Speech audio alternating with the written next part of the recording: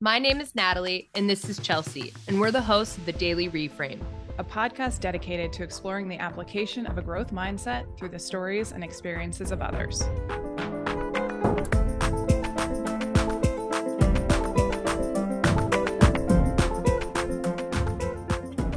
Today's episode deals with drug use and addiction. If you or someone you know is struggling with addiction, please contact the Substance Abuse and Mental Health Services Administration by calling 1-800-662-HELP. That's 1-800-662-4357. Full names have been redacted from this episode to respect the privacy of those referenced. Thank you and enjoy episode 3. Hey everyone, welcome back for episode 3 of the Daily Reframe podcast. So we're going to be honest, this is not the first guest episode we had planned for you all. But given that September is National Recovery Month, we wanted to bring you the story of someone who has regained their life back from addiction by reframing their approach to recovery. So without further ado, I'd like to welcome Bryce Givens to the podcast. Welcome to the show, Bryce. What up? Thanks for having me on. Thanks for coming. Yeah. We were glad that you could be here, especially you were a very busy guy these days, which we will get into. But I thought it would be, I like chronology. What can I say? So what do you think about going back to the very beginning, how I know you, kind of like where this all kind of started? Yeah, let's do it. Let's jump right in. First of all, I want to just say thank you again for having me on. I really appreciate it. I love what you guys are doing. And thank you. I love the title of your show, The Daily Reframe. That is one of the things that I really try to employ in my life, and the people who I work with, the members of our community who we'll kind of dive into what I do, but it's perfect. I think it's fantastic. And so oftentimes, people look outside for answers, and really everything can be found from within, especially with how you perceive the world. And if you can change your thoughts, you can change anything else. So yeah, we'll jump right in. All right. So for background, Bryce and I went to J.K. Mullen High School together. While we weren't close, we had mutual friends. Here's the thing. You didn't have to be close to Bryce to see the promising football career that he had before him. Bryce was the golden boy of Mullen football. He was incredibly charismatic and intelligent. I don't know, it was like he gave off an energy that made you feel like you could touch the stars too. That may not make sense, but I think it's probably one of the reasons why he was a 3-year Letterman, team captain, and named Mullen High School's offensive most valuable player. Here's the thing. Bryce wasn't just a big deal at Mullen.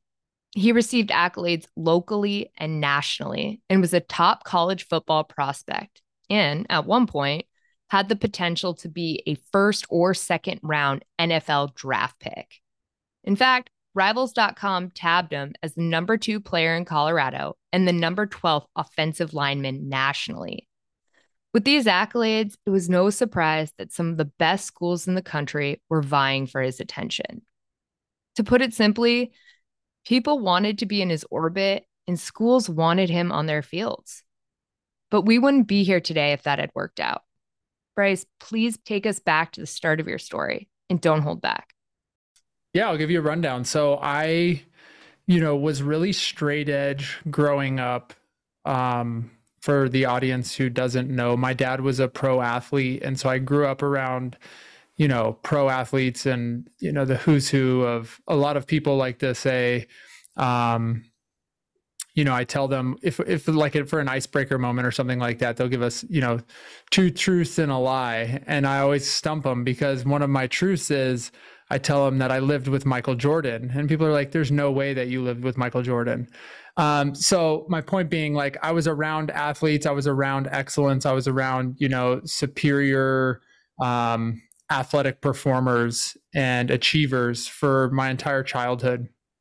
And so for me, I always wanted to follow in my dad's footsteps and become a pro athlete. And I kind of was on that trajectory, going into Mullen. I think that was one of the reasons why I went to Mullen. was because of their athletic program and to be coached by Coach Logan and their staff.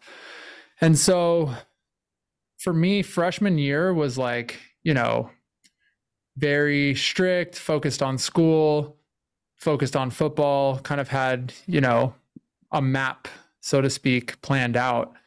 And then, just with growing up and maturing and having different friend groups and whatnot, I first started smoking weed probably like sophomore year, and immediately went from like smoking weed like once a week to like twice a week to like I'm smoking 10 times a day, every day, all day, manipulating staff, leaving school, not really caring about stuff because I was just like smoking weed. And that was kind of like the persona that I took on.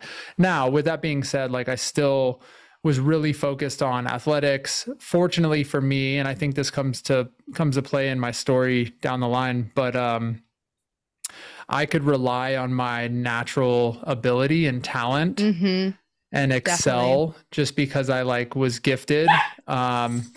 And so, yeah, I mean, it really just started there with like smoking weed, and I wasn't much of a drinker. Our friend at a homecoming party almost died sophomore year of high school from alcohol poisoning. I remember that. So that was pretty rough. Bad. And so like, yeah, it was horrible. And, he ended up making it through, but, for me, alcohol really wasn't a problem, so to speak, because both of my parents are alcoholics. And so I'd grown up seeing like just the damage that alcohol does.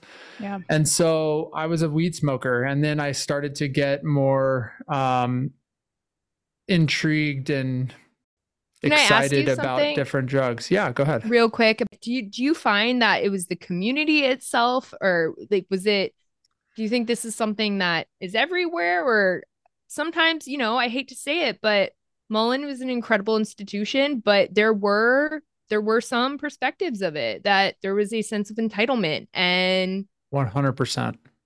And that's what you hit the nail on that. You hit the nail on the head with that. And like entitlement was a huge thing. And that was something that I struggled with my entire life because I mean, obviously my physical stature, like you develop a sense. How tall I think are when you? You're maturing, I'm 6'6". 6'6". So I'm a big dude. And I think, again, just with my childhood of growing up around athletes and stuff, there's this like, I think socially acceptable sense of entitlement for a lot of athletes. And so like, I think I inherited some of those characteristics just by proxy.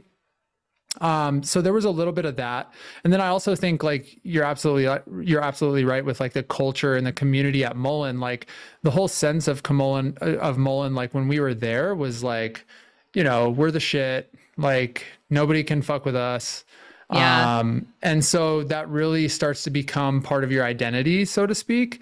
And even more so as like, there's different like phases and cycles of it. And so it's like, oh, well, I'm a football player at Mullen. And so I'm in this football clique and there's this, these expectations that you perform and like, we're going to let some of this other shit go. And so definitely. I mean, community is a huge aspect. And I think Mullen's done a really good job. And I've seen it over the years because I still stay in touch with, Mr. Keefe, who is the best. He's the best. Did you get your letter? Funny enough, like I never had Keefe in class, but we still to this day, like keep in touch. And like he came to Kayla and I's wedding celebration last weekend. And like, so I'm still kind of like involved somewhat in the Mullen community. I've met with their president, last summer we talked. And so I still like to be a part of it. And I think that's the huge, component of specifically what we're talking about is like community plays the biggest role in somebody's trajectory. I think, they always say like the 5 people that you hang out with most you are the sum of those 5 people. Yeah. Agreed. And so when you're in a situation to where like all your friends are kind of like partying and experimenting and stuff like that, I think there's some sense of that because then it like is more acceptable within your like certain echo chambers, if you will. Well, if everyone else is doing it, right? Exactly. Right? Then it's not that bad. If everybody's leaving to go, Totally. leave campus, smoke a bowl over by the cemetery, Yep. you know? Exactly. Yeah. Totally. That's true. And to answer your question too, like I don't think that is unique just to Mullen. I think that's probably an experience that a lot of high schoolers have as they're trying to like Definitely. develop their identity and whatnot. But Mm-hmm. that was definitely, I think it's relatable to a lot of kids who are kind of going through these different phases, hormonal changes, stuff like that, trying to like develop who they are and learn who they are and develop an identity. So I don't think it's unique specifically to us, but I definitely think that it plays a huge role. Like you are who you're hanging out with. And if Yeah. everybody's smoking weed and doing drugs and stuff, like you're going to do that too. And then me being the type of personality that I am, I'm like, cool, well, I'm going to push it to the next level. Yeah. So then we started doing like ecstasy like every weekend and then start tripping acid and start, When was the you first know, time you did ecstasy? Was so that that was sophomore year too, and I remember that specifically. I went to what is now the Rhino District in Denver. It used to be just like a dilapidated industrial, like how grimy crazy is spot. that? It's How crazy. crazy. 5 Points turned into the flossy bougie art It's district. crazy. Yeah. What? It's wild. But it used to not be like that for anybody that No. knows. And I went to a rave with that's really where my Yeah. whole like eye-opening experience into other like harder drugs, so to speak, kind of really started. Mm. And then like with my friend groups, Mm. like with like those were my two best friends in high school. And we partied hard. And so it was always, ecstasy kind of became the big drug that we were doing pretty frequently. I'd say, at least once or twice a month, if not more. And it started to become out of hand. And then we started to, dive into pills and get into, pharmaceutical stuff. But for us, it was always like, we knew we were performing on the field. We knew that I was performing in the classroom. And so I think, again, to bring back up that entitlement thing is like, well, if I can do this and still excel, then like I want to have fun and I want to do it. It's not a real problem if I'm Right. checking all the boxes. Yep, totally. I have a question. Cut in here, girl. I have a question. I'm raising my hand for anybody that can't see because I'm a very good student. But do you think that you ever used drugs as a way to escape who your dad was and like this big figure that you felt like you had to live up to in a way? Like, I'm just curious about that. 100%. Yeah. So like, yeah, you're jumping into like year 8 or 9 into deep addiction. So, but you're absolutely right. And like, I think a lot of my quote unquote trauma, right? Like people experience trauma in different ways, but I think a lot of my trauma kind of stemmed from that. So that's a really good, insightful point. Absolutely. Wow. Yeah. That is just such it. We were having this conversation yesterday. Parents, they love us. They try to do right by us in every way possible. And, they sometimes they don't mean to, Right. but it's, like the pressure. Good intentions pave the path to hell, Exactly. Yeah. So, and it was never their intention, right? They were only just trying to do the best that they could, with the tools and the skills that they had. And exactly. Yeah, I mean, it's nothing on them, right? And it's like, it's my experience, right? And so totally. I think that's a really, really good point. And like, it's really important to bring up that like people start using drugs and alcohol for 2 reasons, right? To either turn on good feelings because they feel good or to turn off bad feelings. Right. And to so, escape. Yeah. Yeah, exactly. And so I think for me, part of it was like in developing like my identity personally, like I like to call myself really like an introverted extrovert because like I am good at communicating with people. I like being social in certain settings, but I think inherently like I'm kind of more introverted. And so, the whole like vibe of high school is like you're meeting people and learning new things and experimenting with things. And so like drugs were a way for me to kind of escape from like the present moment because I didn't want to deal with some of the quote unquote, again, scary things that you have to deal with and go through. So Sure. that's, I think, why I was so like prone to wanting to like escape was because I just was uncomfortable with myself. Yeah. Sitting in discomfort. It's Totally. wild, especially Yeah. like you said, those hormones start kicking in and it becomes overwhelming if you don't understand the importance of actually being able to sit with it or how to sit with it and make it a positive experience. And Yeah. Totally.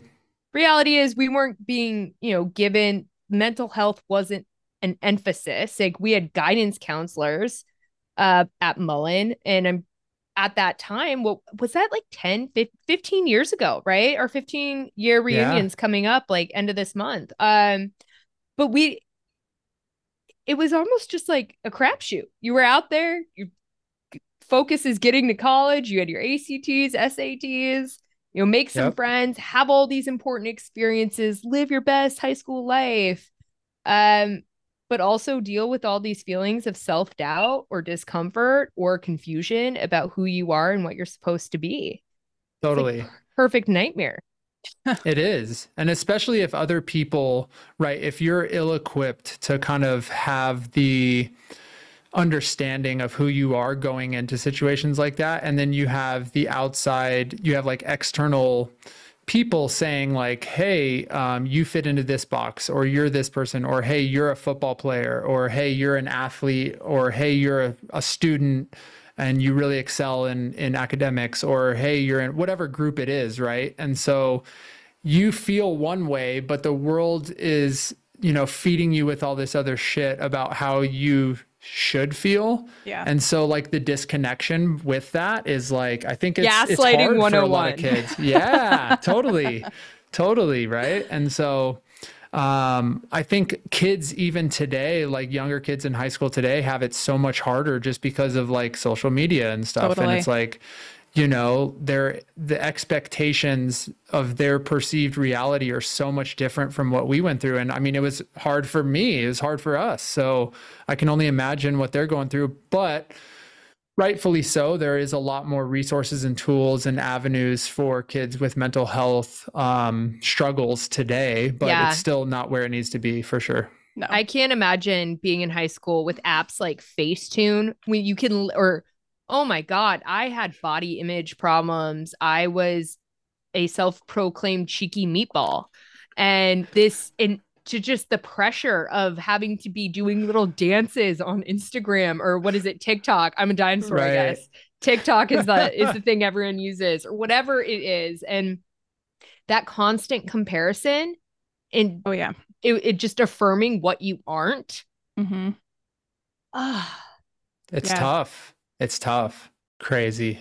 And I think there's a direct correlation to the increase in social media and technology in our lives. Well, 100%. yeah, I think that there's more resources for kids now because there has to be, because these numbers are going up, which is, it's awful. It is. Sorry to kind of derail your story there. So we'll get you your ecstasy. Then you're going with the harder stuff. LSD. When did that start? Yeah, same time, probably around like junior, senior year. And by this point in kind of my trajectory from a football standpoint, I was already getting some national recognition from big programs, and was kind of on that national scale. I think junior year, I went to this like Army All-American Combine where like the top, whatever, 100, 200 players get invited to kind of do a combine. And so at that point, like I was starting to get recruited by a bunch of schools and knew that I would definitely have my choice on wherever I wanted to go to school.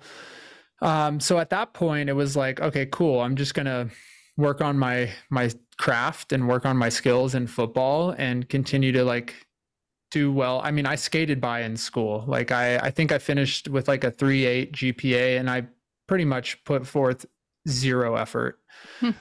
So school wasn't a hard part for me. Now going into college, so I ended up going to CU Boulder for a couple of reasons.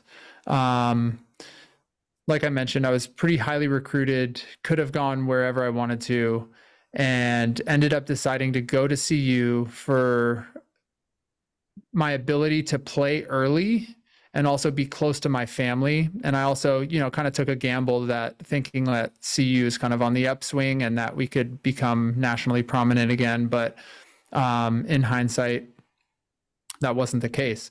So I go to CU. At this point in my addictive career, so to speak, was, I was continuing to smoke weed every day.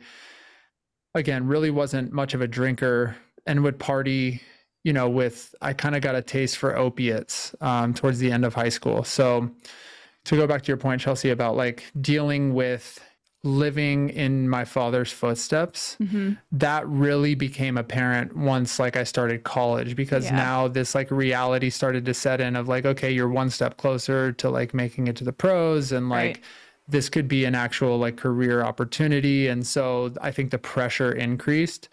So from the drug usage standpoint, like definitely was continuing to use drugs. Anybody that knows Boulder, like Boulder's wild, just like all colleges, but college is wild, Well, that my brother went, that's when his, high school partying turned into full on just daily substance abuse.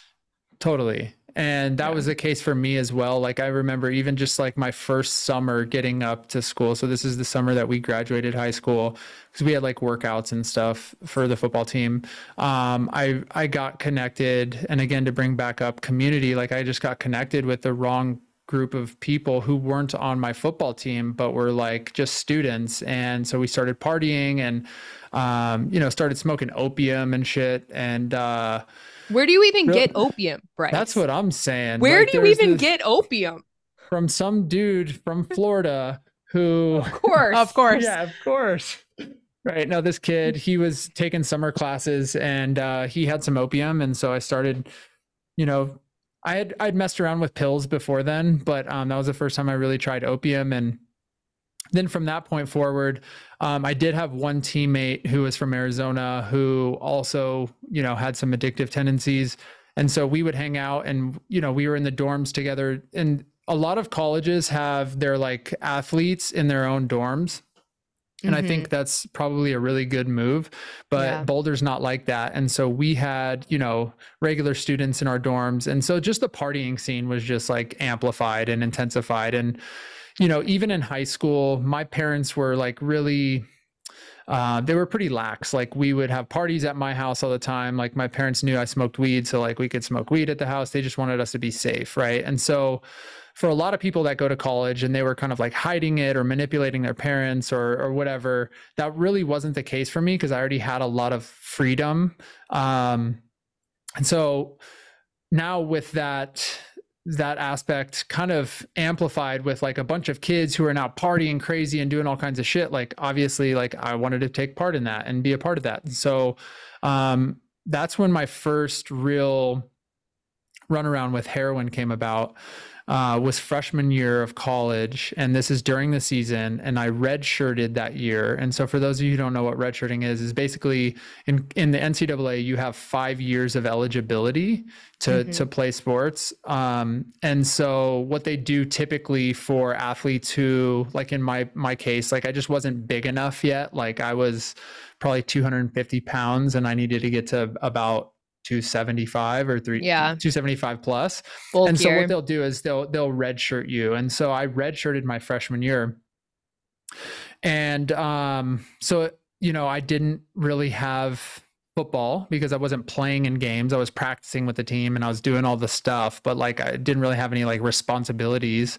And so partying just like intensified. And college is a little bit different than high school from an academic standpoint. Like you really kind of just have to show up. Whereas like at Mullen, I could still not really show up or be present and still get good grades. But college, you kind of just got to go. And I wasn't going. And so that coupled with like the intensity of me now not only experimenting with heroin, but like doing it on a frequent basis. And what we would do is like, we would get some heroin and put it in like a nasal bottle and just mix it up with water. And so we would do it like through nasal drip.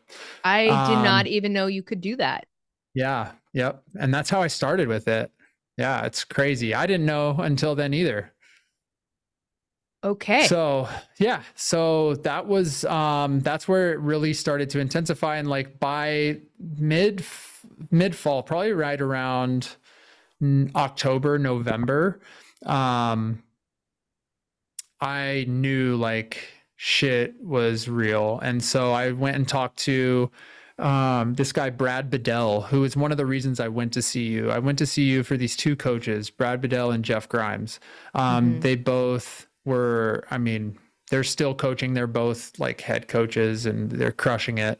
But I went there because they both had played in the NFL and they were just amazing coaches. So I went up to Brad Bedell. He was the offensive GA at the time. And I just like, dude, I broke down and I was like, look, man, I have a problem. Like I'm hooked on this shit and I don't know what to do. And so they withdrew me from classes and they sent me to rehab. So it was my first like go in rehab. And this is in 2008. Okay.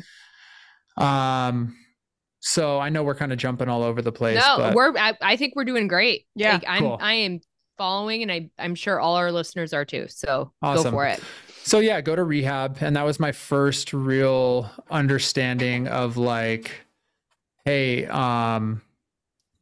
this is a problem, right? This is now something that you have to be aware of because you are starting to see consequences from your actions, and it's not just like fun. You're not just having fun anymore. Like now this is a problem to where like you can't stop and you have to address this.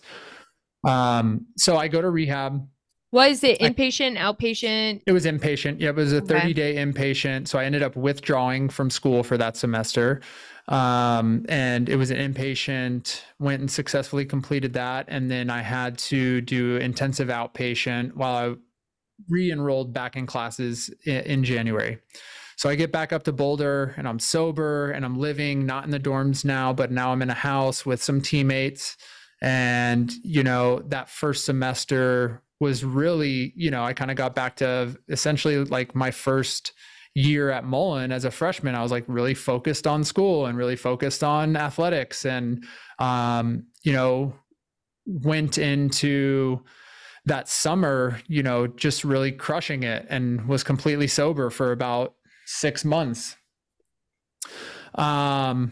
Then I started smoking weed again. I was like, I can smoke weed, right? You know, you know, in addiction, a lot of people have struggled with this. They're like, yeah, I can just drink a drink or I can smoke a little bit of weed and I'll just be fine. Yeah. So I started smoking weed again, and was managing it at the time. And then I go into the fall of 2009 and, you know, I got put on I guess a preseason All-American team for freshmen. Like you know, they come out with the USA Today or whatever, they come out with their preseason rankings. And so I came out as a redshirt freshman All-American and I was starting. And so I was playing football and I was going to school and I was doing all my shit and everything was great until it wasn't. And that weed smoking kind of slowly trickled back into now drinking more, partying more, and got back to sort of those junior and senior year days at Mullen to where I was, you know, I was just doing my thing, but I was starting to slip. Well, that's the thing about addiction. It's insidious. It creeps in. Yep, it does. Don't even realize it's coming back for you. Right. Until you're aware of like yourself and you're like, hey, I recognize this pattern, right? But it takes time for some people. Some people get it on the first time. Not for me. Like, I may be, you know, I'm quick with some things, but I'm very stubborn in other areas. So, you know, I was like, yeah, I can manage this. I can handle this. I can get through this. And yeah, so we'll fast forward a little bit. So played that season, did really well. You know, kind of had somewhat of control under my life and really was doing what I could as a, sophomore in college.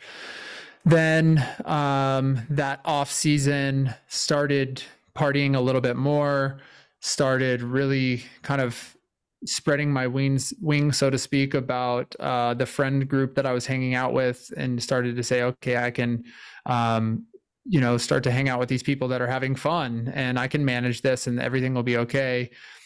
So we'll cut to summer of the next year. So this would be 2010 summer. Mm-hmm. And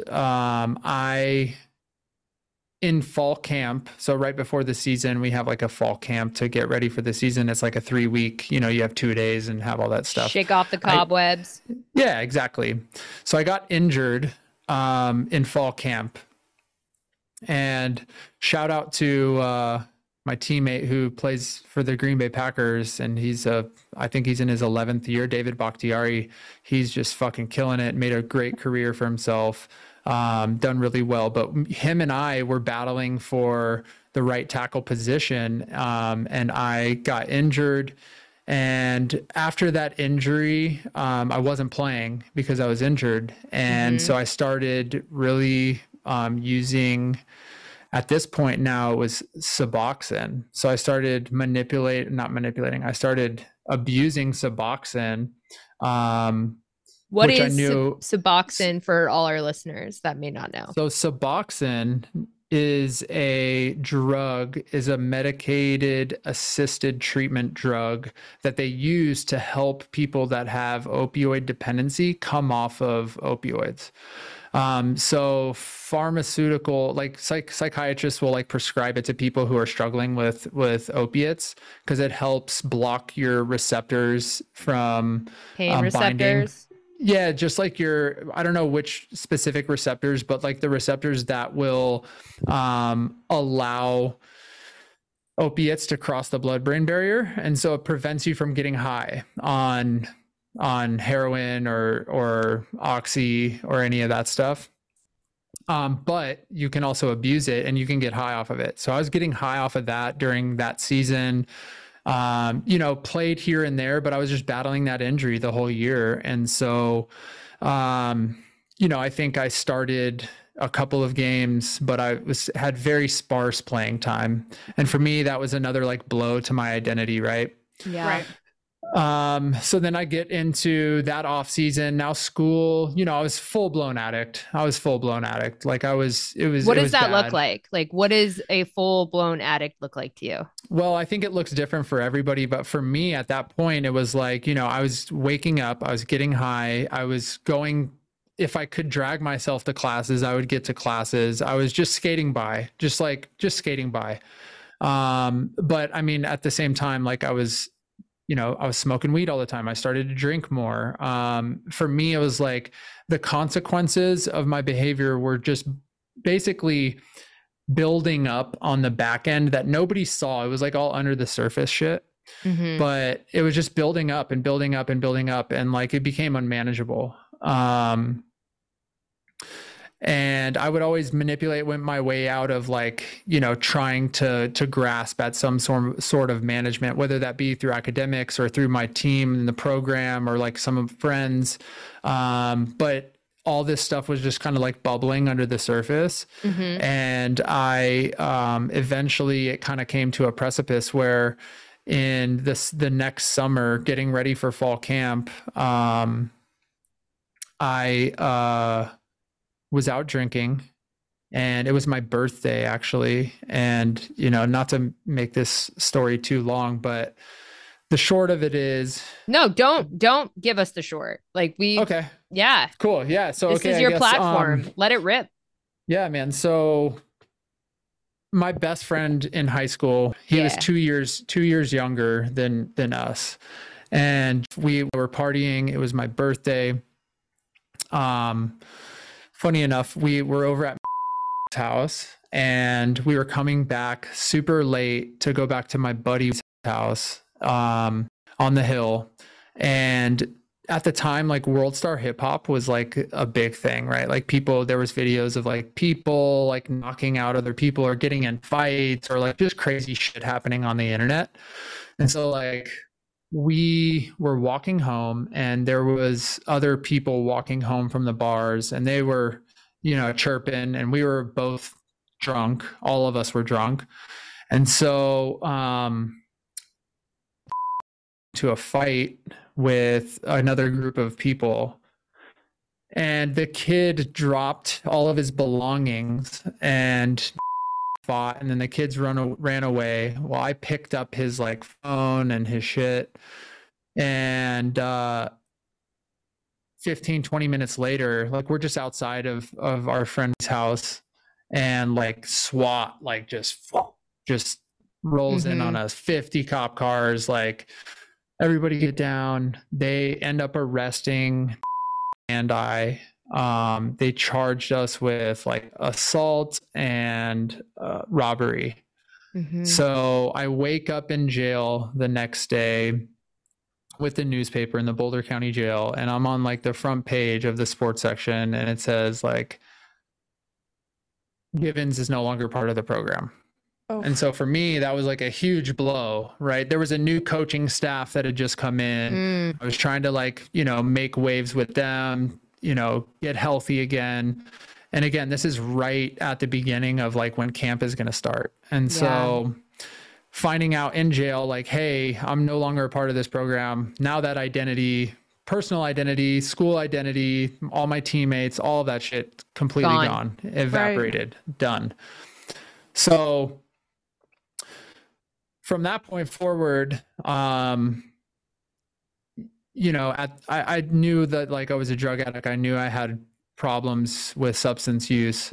But for whatever reason, like I couldn't shake it. And so I would always go back to like smoking weed or whatever. And so the next story is I go down, because of my ability and my talents and because of the connections that I had made in high school with other programs, I reached out to some coaches who were at Arizona State.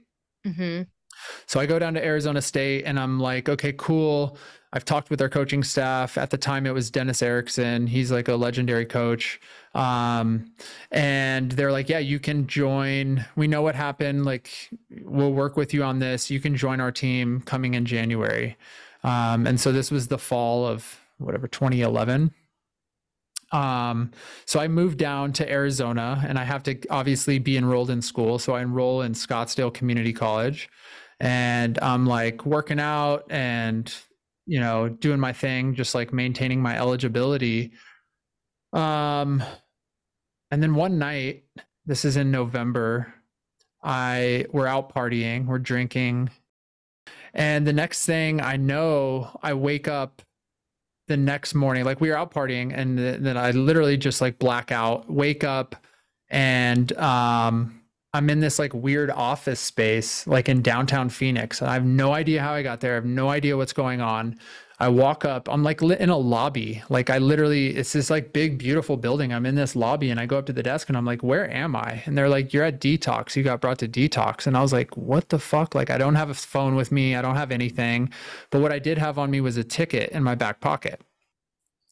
So I look at the ticket, and later on, I get back over to where I was staying, and I call the police officer, and I'm like, can you kind of give me a rundown of like what the fuck happened last night? And she's like, yeah, we got a call that you were in somebody's backyard with your shirt off and you were incoherent, and he tried to approach you with a baseball bat, and you just took the bat from him and you just stood there, but you weren't causing an altercation, like you weren't physical or anything like that. But he called the cops on us because he was worried about you.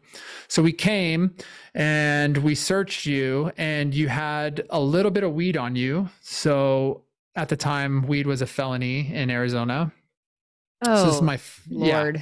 Yeah. So again, just repeating like these episodes over and over and over again, and not really like learning needless to say, like I got roofied that night. I didn't know I got roofied, but the police officer recommended that I go get a blood test done because I was like, I don't know what the fuck happened to me. Like I had one drink and then like I wake up in detox, and she's like, so anyways, I go get tested. I got roofied, but now I have a felony charge for marijuana in Arizona at this new school that I'm going to be going to in January. And I'm like, what the fuck? Hits keep coming. They keep coming, man, and they're relentless and they get worse and worse, right? And so I have to leave Arizona because now like ASU's out of the window. So I go back to Colorado. This is in the spring of 2012. I'm in school. I'm like, what the fuck am I going to do? I'm sober at this point. Like after that point, like I was sober. I was like, look, I need to just like stop everything, except for weed, right? Everything weed. But yeah. So I'm smoking weed and I'm working out and I'm like trying to figure out my shit and like what I'm going to do. And then, you know, I'm kind of like dating, you know, we're living together and I'm in school. I'm not playing football. This is the spring of 2012. And I get a phone call from a coach who played at CU, got arrested for robbery.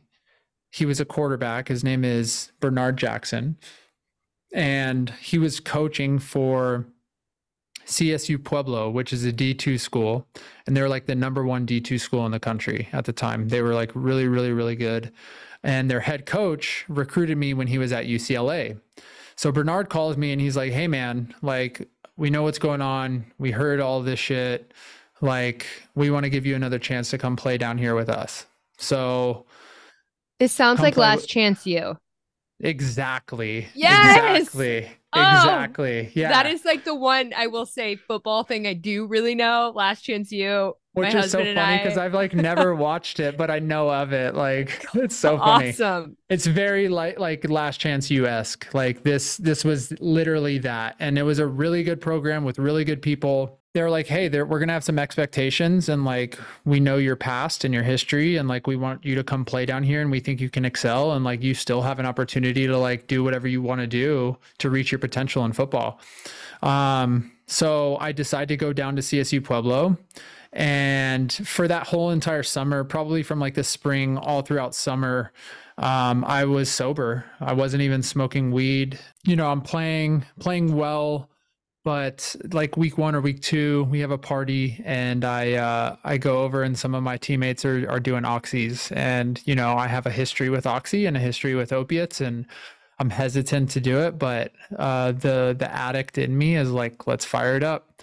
So start doing oxys and really just this is where my complete spiral from a football and academics standpoint really gets blown out of proportion in the sense that my life just becomes completely in shambles. So play that season, do really well on the football field, and there's a lot of athletes, and I should say this, there's a lot of athletes that are able to perform at the highest levels in sport and still be using alcohol and drugs and still perform. Is incredible to me. I, after like 2.5 drinks, hate myself and then have the crappiest workouts and am just like, I'm calling it. I'm going to go stretch. So that's always what blows my mind because I become this inert object, but I think that is one of the things about addiction. When you are in it, it is your norm. It's your status quo. It's your normal. Exactly. It's your baseline. It's your homeostasis. And so for me, that was like, yeah, I could operate just fine, perform just fine. And so that's what I did. And I was doing really well. I started talking with some NFL agents. So at this point, that's my 4th year of eligibility.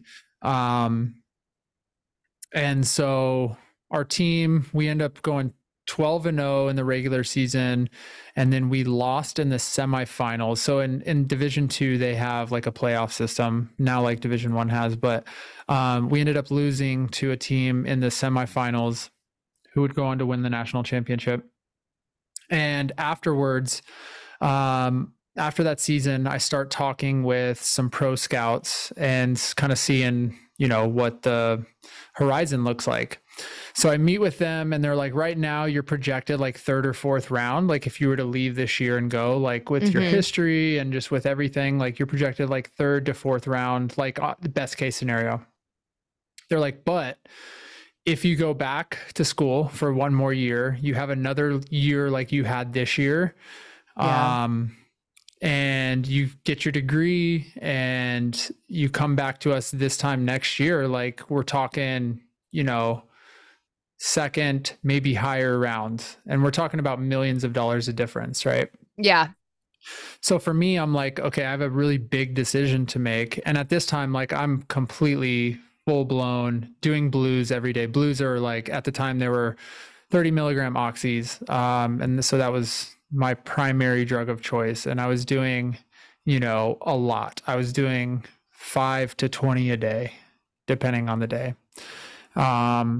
So basically all day, every day, that was my baseline. That was my homeostasis. And so I'm like, you know what? I can fucking get my shit together again. This voice in the back of my head's like, yeah, you can do it.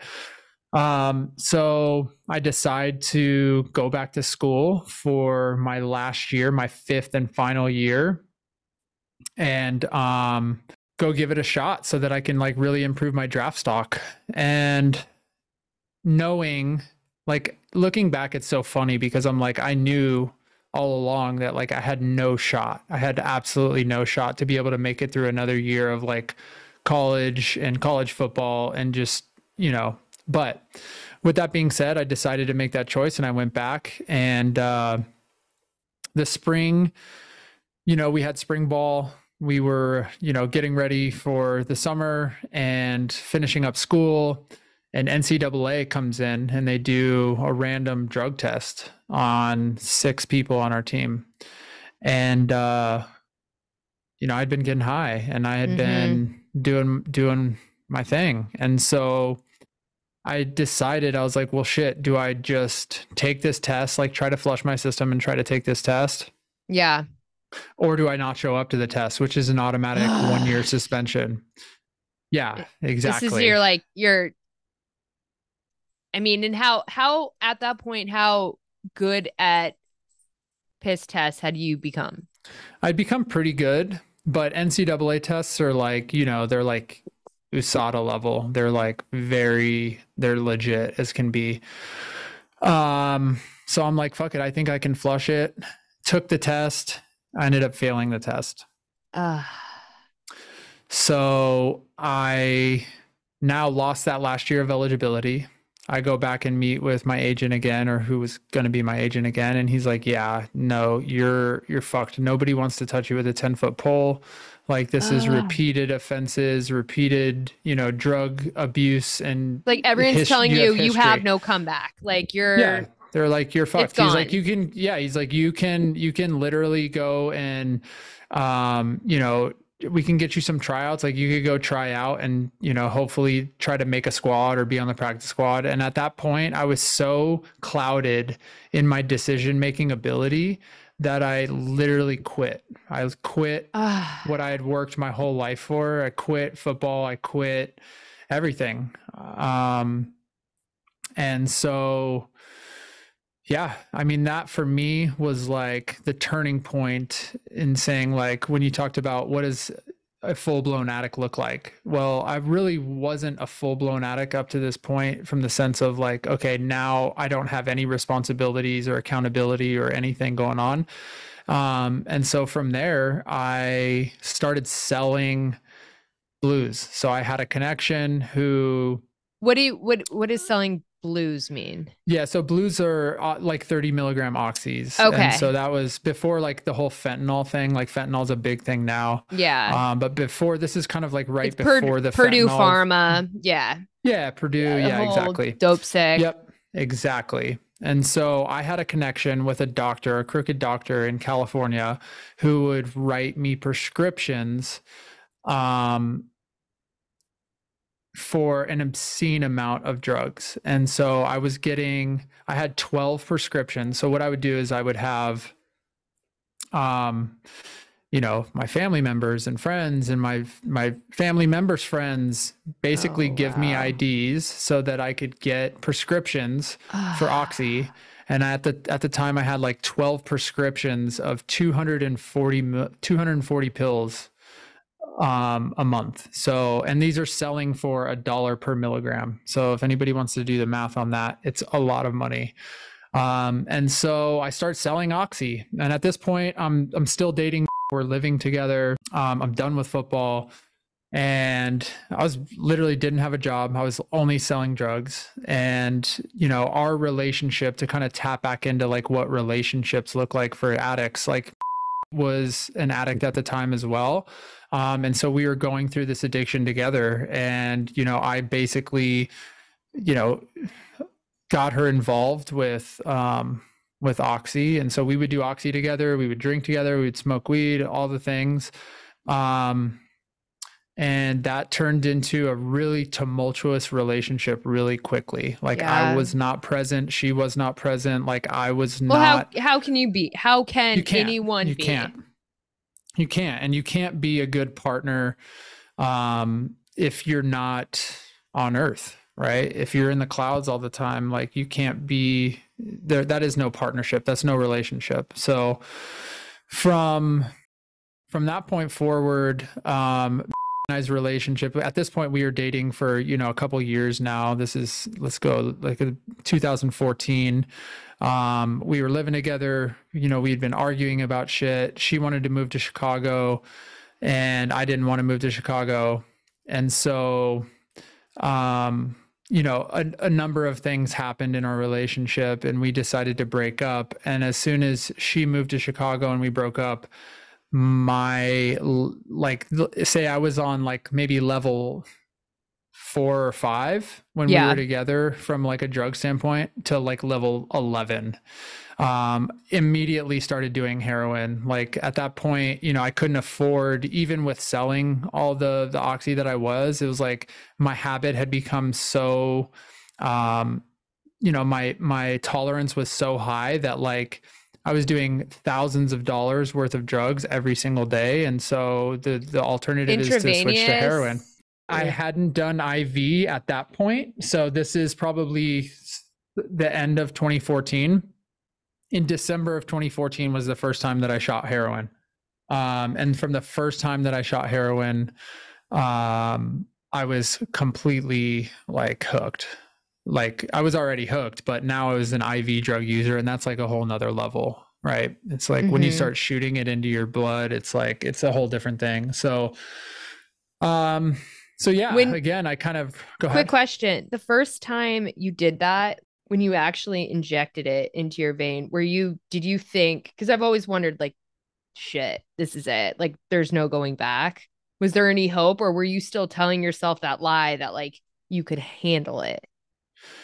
At this point, I think I was already so far gone because like, I had lost my identity with football. I didn't, fulfill my own personal expectations. And I think this will come up again, but like expectations for me were like a huge thing. But I had basically thrown away everything that I had worked for up until that point in my life. And so I was completely gone by this point. So like when I started shooting dope, like I was already like off the cliff.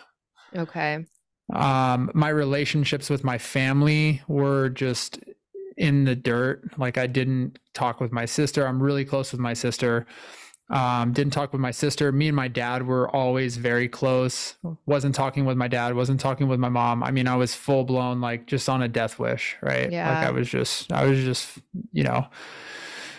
lost. So yeah, I start shooting heroin and start selling heroin. And obviously my like entrepreneurial nature is like, okay, well, I would rather, not spend money on this that I don't have. I'd rather just like middleman this and start supplying my habit by middlemaning. And so that's what I did. And I started middlemaning. Break down middlemaning in the drug industry. industry. Basically I would have people who would want to buy drugs. And so I would get drugs from an actual dealer and sell that to my network of people for a premium, and or like, I mean, you do shady ass shit. Like I would like pinch off of their sacks and stuff like that. So like you're getting it at wholesale, you're selling it at retail. That's the idea of middlemaning. So that's what I started doing, and it became to a point to where like I had enough sort of clientele to where I could then really start to get a lot more significant amount of drugs. So this story goes, I was, picking up from this guy basically every day, and I'd pick up like an ounce of dope from him. And then I would have my people who I would like sell, 3/4 of the ounce, and I would have a quarter left to be able to do whatever I wanted with. Right. Mm-hmm. And so that's essentially what middlemaning is. And I was going back every single day. And he noticed, he's like, hey, he's like, you're picking up more from me than these other guys are selling on their own. So like, why don't we work together? And at that point I was like, fuck yeah, let's go. So this guy, he was a cartel member, and I started getting dope from this guy, both meth and heroin. But at this point I didn't do meth at all. I was just strictly an opiate user. But like there's big money to be made in meth. So we'd get a lot of meth and I would distribute it. And excuse me. And so I did that for, several months. So basically December, January, February, March, April, I'm starting to, build up clientele, and I'm moving a decent amount of weight, decent amount of weight. And, for like a mid-level dealer. And so like I was supporting my habit, and I was making money, and I was staying in nice hotels. I was basically homeless, Natalie. Like I was, I could afford to stay in hotels because I was a drug dealer. And so like we would just bounce around from hotel to hotel to hotel, moving every 3 days, and you're always on the lookout, and you're always doing deals, and you're always going to pick up or drop off, and just sketchy fucking drug dealer shit. And then, in April of 2015, I was doing a deal, and I go to drop off the meth. So I sold more meth because like I kept the heroin for myself, or just did like lower level deals because just like there was less heroin to go around. So on average, we'd get like probably about 20 pounds of meth a month, and probably like 5 to 10 pounds of heroin. My Lord. Yeah. Yeah. So what was street value of that? A lot. Quantify it. Like, are we talking like 500,000, 50? I have no idea. Yeah, we're talking in the hundreds of thousands. So, Jesus. Yeah. So it got to a point to where it was like, and again, to go back to the entitlement thing, is like, I would continually find myself in these positions to where like, oh, I'm entitled to do this because of the status that I have, or the position that I have, whatever like respective arena it would be, right? Whether it's like academics or athletics or dealing drugs, it's the same fucking shit. And so, I go to do this deal, and I left the hotel, and I had, you're doing all kinds of shady shit. Luckily for me, I was always like scared of guns. So I never really like carried guns and shit. But when you're a drug dealer, like you are dealing with some shady people, right? And so I had a bunch of cash on me, had a bunch of drugs on me, had a bunch of, Xanax. And at the time I go to do this deal, I pull into the meeting place, and it was a setup. It was a sting operation. Oh my God. Yeah, I had 5 pounds of meth on me. I had a bunch of Xanax pills. I had a bunch of, I had like, I think 70 something, it was either 70 something thousand dollars, $72,000 on me. And I had a bunch of also fake currency on me as well. So I had a bunch of counterfeit money on me. Where do you get counterfeit money, Bryce? Well, like, when you're in these like underworld, if you're in the underworld circles, like you'd be surprised by there's a guy for everything. You see. There's a guy for everything. Wow. I mean, literally everything. So, so excuse me, I got arrested. And I got charged with possession and with the intent to distribute. I got charged with the distribution case. So this is, April of 2015. I'm in jail. I'm withdrawing. I'm sick. And I'm like calling everybody that I can to like get me out of jail. So my mom and my grandpa, they bond me out of jail.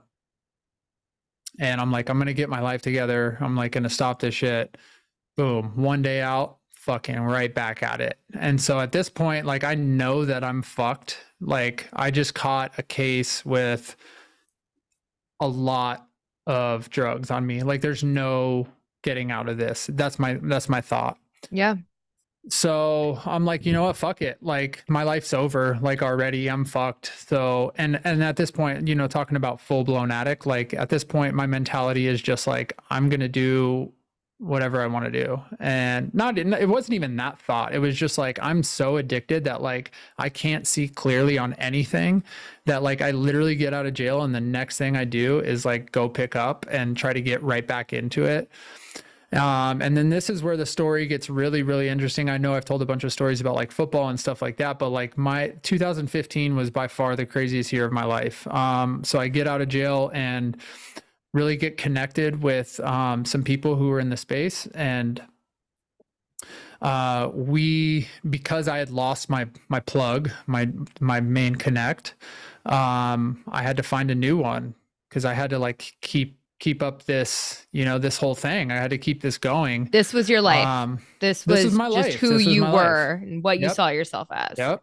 I mean, committing crimes, like doing fraud, like doing fucked up shit, dealing drugs, using drugs, just doing like shit that I can't even barely think about to this day, because I'm like, it was like not even, it wasn't even me.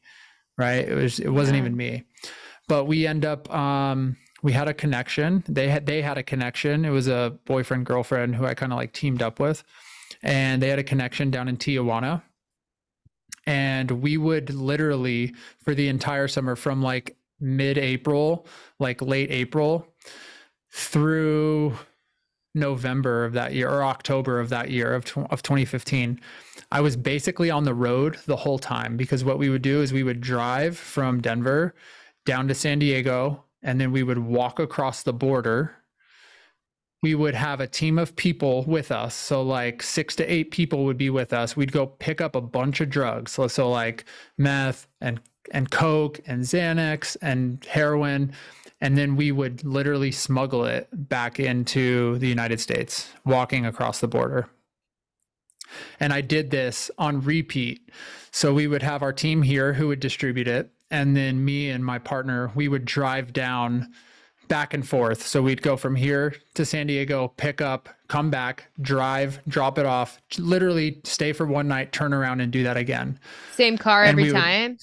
No, we had different cars. Like we were like, we were renting cars. We had a bunch of different, ways that we would stay at different hotels, do all the things different, like trying to watch your back and whatnot. So how was your paranoia at this time? At this point, I hadn't started doing any meth until like maybe mid 2015. So my paranoia was fine until I started doing meth. And for me, meth really took things up even more of a notch, because meth-induced psychosis is like, I can't even imagine how it can be taken up more. Like, how does it go up another notch? Right. But I guess crazy. It does. And it's like, and it's even intensified, because now, you're doing these like nefarious, illegal, felonious activities that you're always having, like, you can't trust anybody. You're always watching your back. Like, you're always switching up cell phones. You're always like, you're just always looking behind your back. And so like when you're in a meth-induced psychosis too, it's like, it's amplified, because like you're tuned into a different frequency than just like normal base reality. Like you're tuned in, you're hyper aware of certain things, whether they're real or not, they're perceived as real, and they feel real, and they are real. And so, yeah, the paranoia was amplified, but at the same time, we were addicts and we had to get our Yeah. fix. And so Yeah. we would go to whatever length we had to get our fix and to make money and to be able to support ourselves. So that's what we did. But that really stopped the last time we walked across the border in Mexico. And this was right around the time when they had just implemented, because you didn't even have to have your passport, Natalie, to go to walk across the border at this point. Like you could have your state issued ID and like you could, as an American citizen, walk across the border and then walk back across the border with just your ID. They implemented the change, I think, right around October. Yep. So the last time that we did this is you would have to go through the checkpoint, right? And they'd be like, well, why'd you come into Mexico? And so we'd buy cartons of cigarettes, right? And so every time we'd just go into Mexico, we'd walk back with a gang of cigarettes. So they'd be like, oh, they're coming over just to buy cheap cigarettes. So the last time we walked through, because you got to walk through dogs, you got to walk through it's a checkpoint, right? It's an international security checkpoint. Well, one of the dogs flagged on my partner. Oh, and sweet. so they took him in, and we have like ounces of heroin in our ass, right? Like it's ridiculous. We get through, we both go to the second checkpoint and they let me go because they question you, they sit you down, they talk to you because they know what the fuck's going on. Like, you know, at least I would think that they do, but like we're some like white boys who are like, you know, well enough dressed. We don't look like the type who's like muling drugs across an international border. But the dog flags on my partner and I get through the security checkpoint. I'm going out, I'm waiting in the car. An hour goes by, he doesn't come out. 2 hours goes by, he doesn't come out. This is an episode of To Catch a Smuggler, which my husband and I love that show, but that literally. is literally Bryce. Sweet Lord. I feel like your life, it's like last chance you, like, are you a Discovery Channel? Like, that's right? the way this like is when feeling. I tell these stories, like, because I don't get to talk about this. I don't talk about this story often. I've shared it a few times with people and, you know, people that are close to me kind of have heard these stories, but like, I don't get to share this story often. And so like, when you're like, dive into it, it's like, here's my story and here's what it's all about. And I think it makes my story or just like my message more impactful for like the work that I'm doing now. So it's really important, I think, to kind of dive into this stuff to see how in disarray my life was and just like the craziness of it. I think there's some important points and like, you know, we had a lot of fun along the way and I'm not going to lie. Like if it wasn't fun, you wouldn't have been doing it. Right. I don't want to say the word was fun, but like, cause it wasn't fun, cause it was like necessary, right? It's like you're physically dependent on this shit. So it's like, you have to do this. And when you're withdrawing, it's literally the worst thing in the world. But I'm not going to lie. Like it was exciting. I think that's a better word choice. Like so it was you were exciting. not only addicted to the actual substances, but the process to feed the addiction. 100%. And I think a lot of people get hung up on that too, is like, you know, the whole process is like, and that goes to say for like other addictions, right? Like food addictions and porn addictions and sex addictions. It's like, there's a process to all of these things, right? And so our brain like associates the entire process with dopamine release. So yeah, needless to say, in this story, my partner, after 3 hours, comes out. And he comes out and I'm mesmerized. I'm like, how the fuck did this dude just make it out of like a full-on body cavity search? He fortunately made it out. And that was our last time going across the border.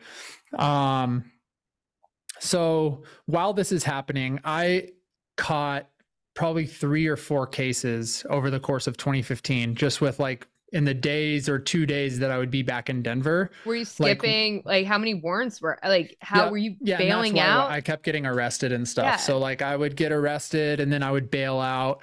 And like my mom, bless her heart, like I put her through so much shit and like she, you know, enabled me for a long time just because like that was her only way of thinking that she could help me, right, was to get me out into like, but I would consistently just like shit on her and shit on my family and just like, you know, I was again full-blown addicted. And so the only thing that was important to me was like getting my fix and like becoming well. That's what they call it. Like when you're a user, like they don't even call it getting high. It's like, I need to get well. That is, oh my goodness. Yeah.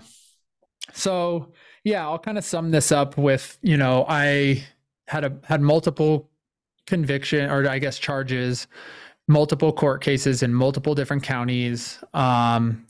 And by 2016, so I was fighting all these cases, and like, I mean, you're a lawyer, you know how this is. Like the legal process is really, really lengthy. Like it can be quick for some things, but it's really, really slow for other things, especially if you keep adding charges. Repeat offender, yeah. Totally.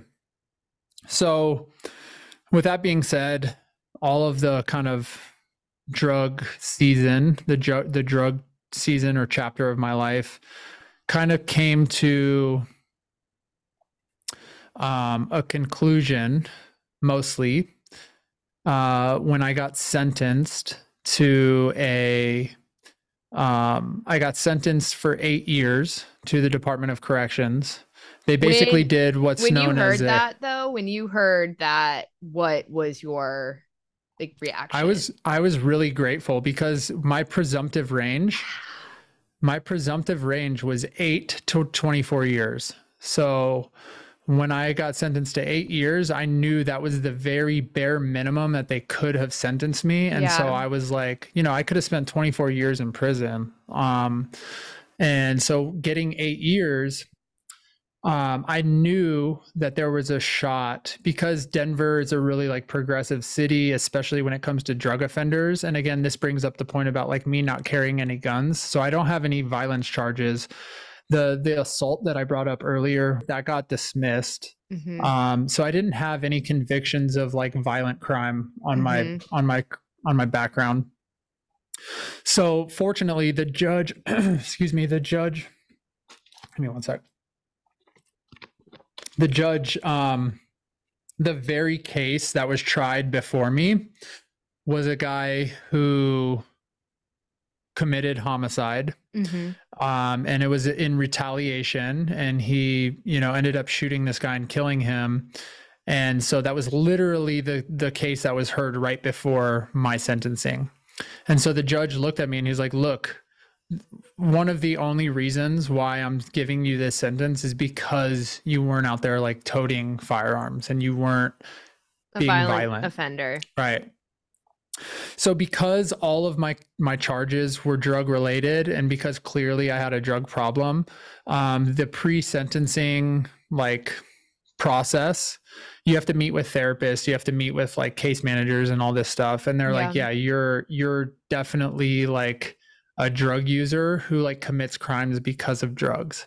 And so fortunately for me, I was sentenced to this place called Pier 1. Pier 1 is a behavioral modification rehab. It's a 2-year program. Most of the clients that go to Pier 1 are coming out of the Department of Corrections. So they have been serving time in DOC and have, proven that they can be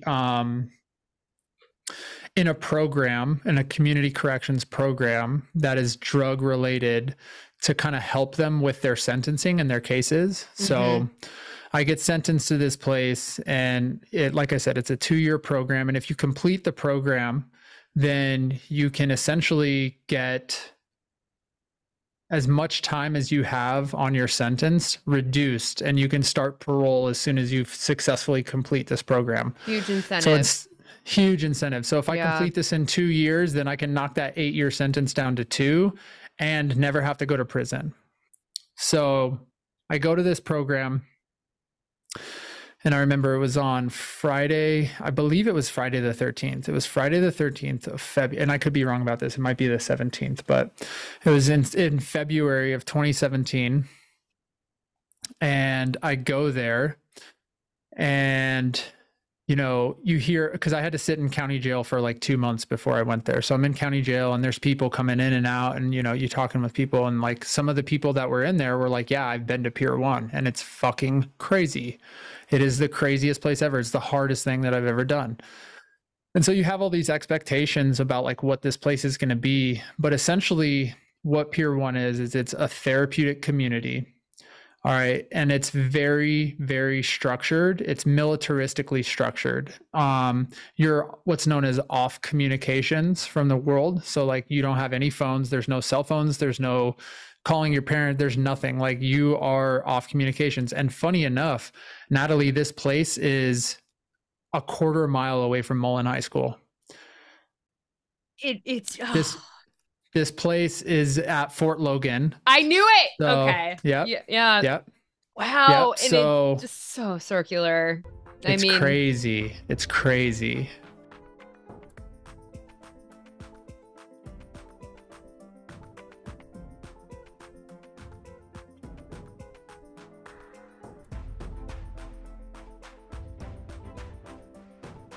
Hi, everyone. Chelsea here. All I kind of have to say is, wow. So what you all missed is that I actually had the thunderstorm to end all thunderstorms and my internet cut out. So I got to listen to the rest of this recording after Natalie and Bryce had finished up. And holy shit. There is no good place to pause on Bryce's story. It's just so incredibly intense. But we need to bring it to you in two parts. So please join us next Friday for part 2 of Bryce Givens' story, where we'll learn about his time at Pier 1, his true rock bottom moment, and finally, how he's come out on the other side of addiction and how he's helping others to do the same. We will also have a question and answer session with Bryce to close out the episode. So if you have questions for Bryce about his journey, what he's doing now, please email them to us at thedailyreframepodcast@gmail.com or DM us on Instagram at _daily_reframe. We can't wait to listen along with you guys next Friday. Have the best weekend, everyone.